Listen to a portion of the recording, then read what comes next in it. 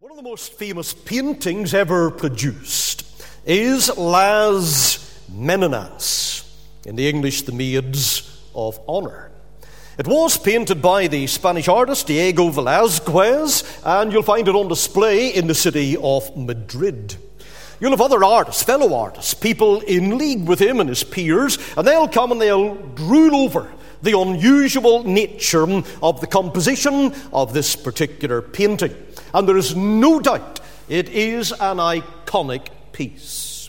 As is, of course, the Last Supper, the Starry Night, and so many others that you and I will know about. Many superb canvases have been painted for us and produced on the pages of Holy Scripture. But in my estimate, what we have here tonight, looking at Isaiah 25 and verse 11, we have one of the most memorable word pictures that I have ever seen. He shall spread forth his hands in the midst of them, as he that swimmeth spreadeth forth his hands to swim. And he shall bring down their pride together with the spoils of their hands. The Royal Humane Society of England was established in 1774, and the object of that society being formed was simply this: to applaud and to reward those who would rescue life out in the deep. So anybody who ever saved a soul from drowning, they would have all the details of their bravery inscribed on a public record. And then a blue and a gold and a bronze medal with an anchor and its appropriate inscription would have been pinned upon their chest. It is a lovely thing to see a soul saved from drowning, and to give that person some little extra in their earthly life. It's an even more wonderful thing to see a soul being saved from sin. And what we have in the picture here is simply this. We have God as a strong swimmer, that's the picture, and he is striking out to push down sin and so save the souls of men. And he shall spread forth his hands in the midst of them, as he that swimmeth spreadeth forth his hands to swim. And so in these moments tonight we're going to examine to some degree this grand picture. The Son of God stepping forward, spreading forth his hands in the midst of them, as the swimmer spreads forth his hands to swim. Now, to get the full force of this very impressive picture, we need to realize, first of all, that our race is in a sinking condition. Our race is in a sinking condition. And so we're talking about immersion here. Sometimes we hear people and they begin to discuss the power of words, and maybe a favourite word or one that they really like, and it could be most beautiful in terms of their idea. Some of the most beautiful words in our language, what would they be? Well, one man will say, I like the word home.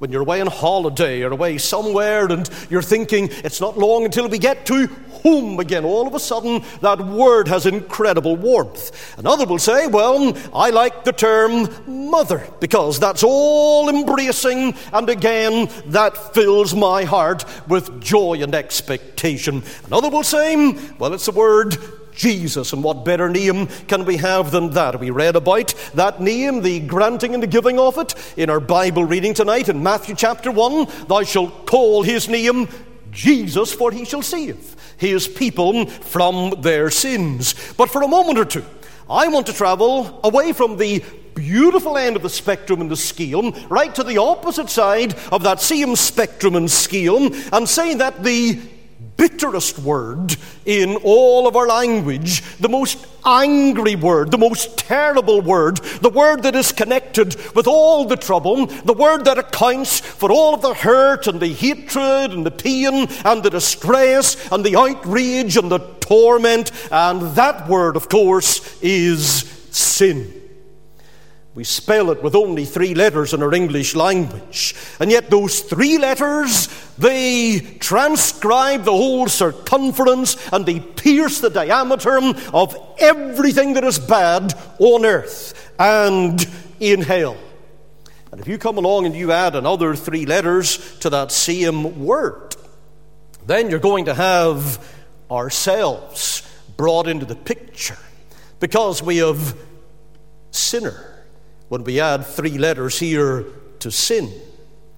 We have broken, we have outraged, we have dismembered, we have shattered the law of God, and we haven't done it occasionally, a kind of a now and then, and maybe an odd time we will do it, and most times we do not, but we do it continually. And so the Bible describes us, for example, in Jeremiah 17 and verse 5, the heart is deceitful above all things and desperately wicked. Who can know it?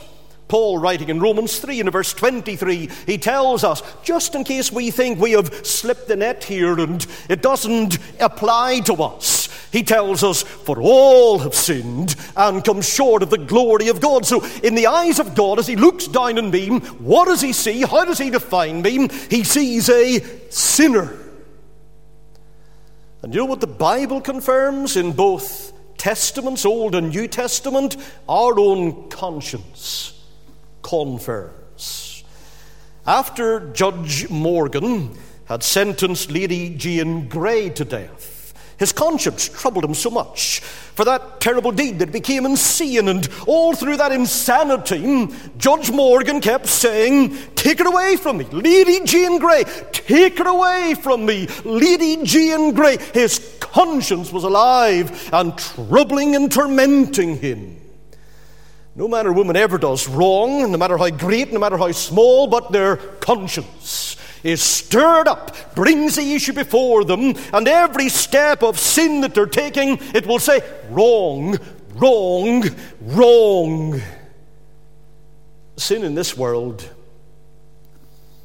is an ailment that is only in its first stages, giving hints as it travels along and snakes its way across our globe, giving hints of its destructive power. And many times we don't see it for being the terrible force that it is. But when it drags us down into the grave, and when it pulls us out before the judgment of Almighty God, and when it damns us in hell forever, then we will know how terrible sin really is.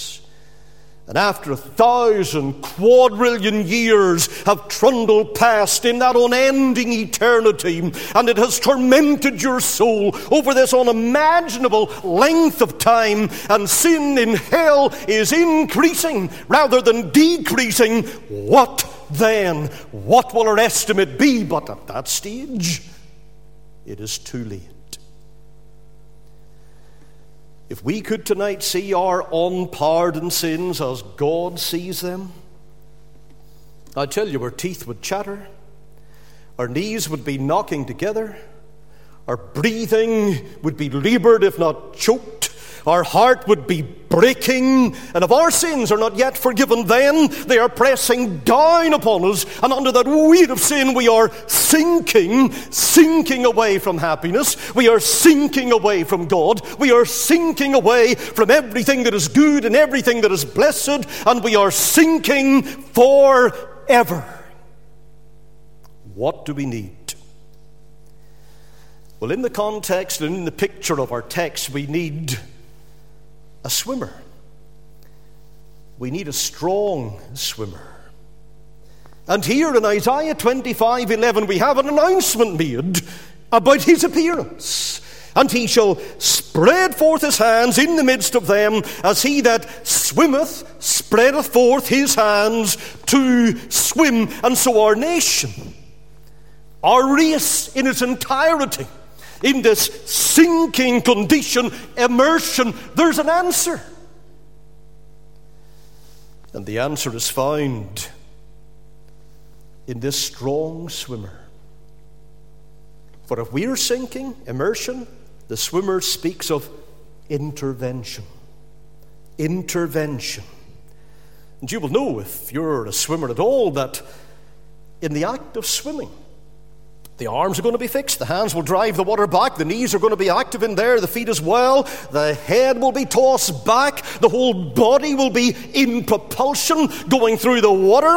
And when Christ dived into the deep to save us, he threw his entire nature into that work. All of his Godhead in terms of his knowledge and his goodness and his love and his power and all of that humanity of his head, his heart, his eyes, his hands, his feet. You see, we were so far out into the sea, and we were so deep down under the waves, and we were so far away from the shore that nothing short of an entire God could save us. And Christ Jesus leaped out for our rescue, and all those surges of man's hatred and satanic hatred, they beat against him. Those who watched him go from the gates of heaven, those angels, feared that he would go under the wave, and instead of saving others, might himself perish. But putting his chest to the foam and shaking the surf from his locks, he came on and on and on until tonight he's within reach of perishing sinners. His entire nature and energy were involved in this redemption. That's why he came to Bethlehem. Matthew 1 and 21, he shall, this is the purpose in his coming, save his people from their sins. Luke 19 and 10, again spelled out in the clearest of terms, for the Son of Man is come, what to do? To seek and to save that which is lost. In 1 John 4 and verse 14, John concludes, we have seen and do testify. We have seen it with our own eyes. We rub shoulders with him, that the Father sent the Son to be the Savior of the world. If anyone is going out to rescue the drowning, he must be independent, self-reliant, able to go alone. If he goes out and then he finds, I don't have enough strength to keep myself up, never mind keeping someone else up alongside of me, then he will sink. And instead of dragging one corpse out of the torrent, you're going to have two. When Christ dived into the sea of sin to deliver us, his Father left him alone. And on that cross he cries, my God, why hast thou forsaken me? Alone in the winepress, alone in the pain, alone in the darkness, alone in the mountain, alone in the sea. And if he saves us, he will have all the credit. For he looked around, and there was none to help. They all forsook him, and they fled. No oar here, no life raft here, no ladder here. It wasn't an armada that sailed down and saved us. It wasn't a whole fleet of battleships that were brought out there onto the sea to sail over the waves and come for our rescue. It was one person, independent and alone, spreading forth his hands in the midst of them, as he that swimmeth spreadeth forth his hands to swim. And I pray tonight that your cry will be lifted both loud and long, that you'll send up the distress signal, that you'll be crying, Lord, save me, I perish, until Christ the swimmer will come and take you before you drop 1,000 fathoms down. Because here's the fact: a man who will not pray, plead for mercy, that man will perish. And he shall spread forth his hands in the midst of them, as he that swimmeth spreadeth forth his hands to swim. Keep the picture of a drowning soul going under the waves, and Christ, the strong swimmer, coming through those waves in your mind. Our first port of call, our race is in a sinking condition. Immersion. Our race needs the strong swimmer. Intervention. And finally, our race needs that strong swimmer now. Immediacy. Immediacy. The plaque was unveiled on the 29th of October 2014, near to the Houses of Parliament in London in Victoria Tower Gardens, in recognition of Sir Thomas Frank's outstanding efforts in saving London from drowning on 121 occasions, especially during the London Blitz in World War II. What he did was he organised special rapid response teams. They got out onto the job and they repaired public services after they'd been destroyed by Luftwaffe bombs. This is exactly the kind of salvation the sinner needs. This is the kind of intervention you require, a rapid response. Why? Because your case is urgent and it's imminent and it's instantaneous. What the Saviour does here, see that soul sinking, Son of God, lay hold on him. It's his last hour for mercy. Be quick. I wish that everybody could understand how urgent this gospel is. I want to persuade you tonight to lay hold upon this strong Savior. Don't be trusting the driftwood that everybody seems to be relying upon of good works, because you'll perish holding on to that. It's not saving. Don't be depending upon the splinters of your own righteousness, because they're useless in the eyes of a holy God. Stop your doing. That's the long and the short of it. Stop your doing, because Christ will do everything or nothing. You can't lift a gram. You can't move a millimeter in this matter of salvation. Only Jesus can rescue you and carry you safely back to the shore. Well, what are you saying to me? I'm saying, fling those two empty hands of yours, the arms of your trust and your love and your dependence, fling them around this omnipotent swimmer of the cross and say, not the labours of my hands could fulfill thy law's demands. Could my zeal no respite know? Could my tears forever flow? All for my sin could not atone. Thou must save, and thou alone. He shall spread forth his hands in the midst of them, as he that swimmeth spreadeth forth his hands to swim. To realize where you are before God is vital. On the verge of the most terrible tragedy, on the waves of the brimstone sea, sinking, sinking, sinking. Does anyone listening to me feel that they are spiritually sinking from horizon to horizon? You scan it and there's not a sail indicating any rescue in sight. There is only one strong swimmer, with head flung back, with arms spread out, as he that swimmeth spreadeth forth his hands to swim. And tonight, another opportunity for heaven is closing. Closing. Closing quickly. After the ending words in our meeting, there will be two mighty currents flowing. One current bearing souls mightily towards heaven, the other bearing them mightily towards hell. And in one or the other of these two currents, you will be found. Seek ye the Lord while he may be found. Call ye upon him while he is near. The hymn writer said, soon will the season of rescue be o'er. Soon you will drift to eternity's shore. Haste then, O sinner, no time for delay. And if I can make the hymn fit the picture here, call for that swimmer, your Saviour, today. He shall spread forth his hands in the midst of them, as he that swimmeth spreadeth forth his hands to swim. And I trust you'll be the one appealing, Lord,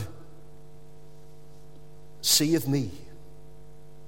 come for my rescue and get me tonight.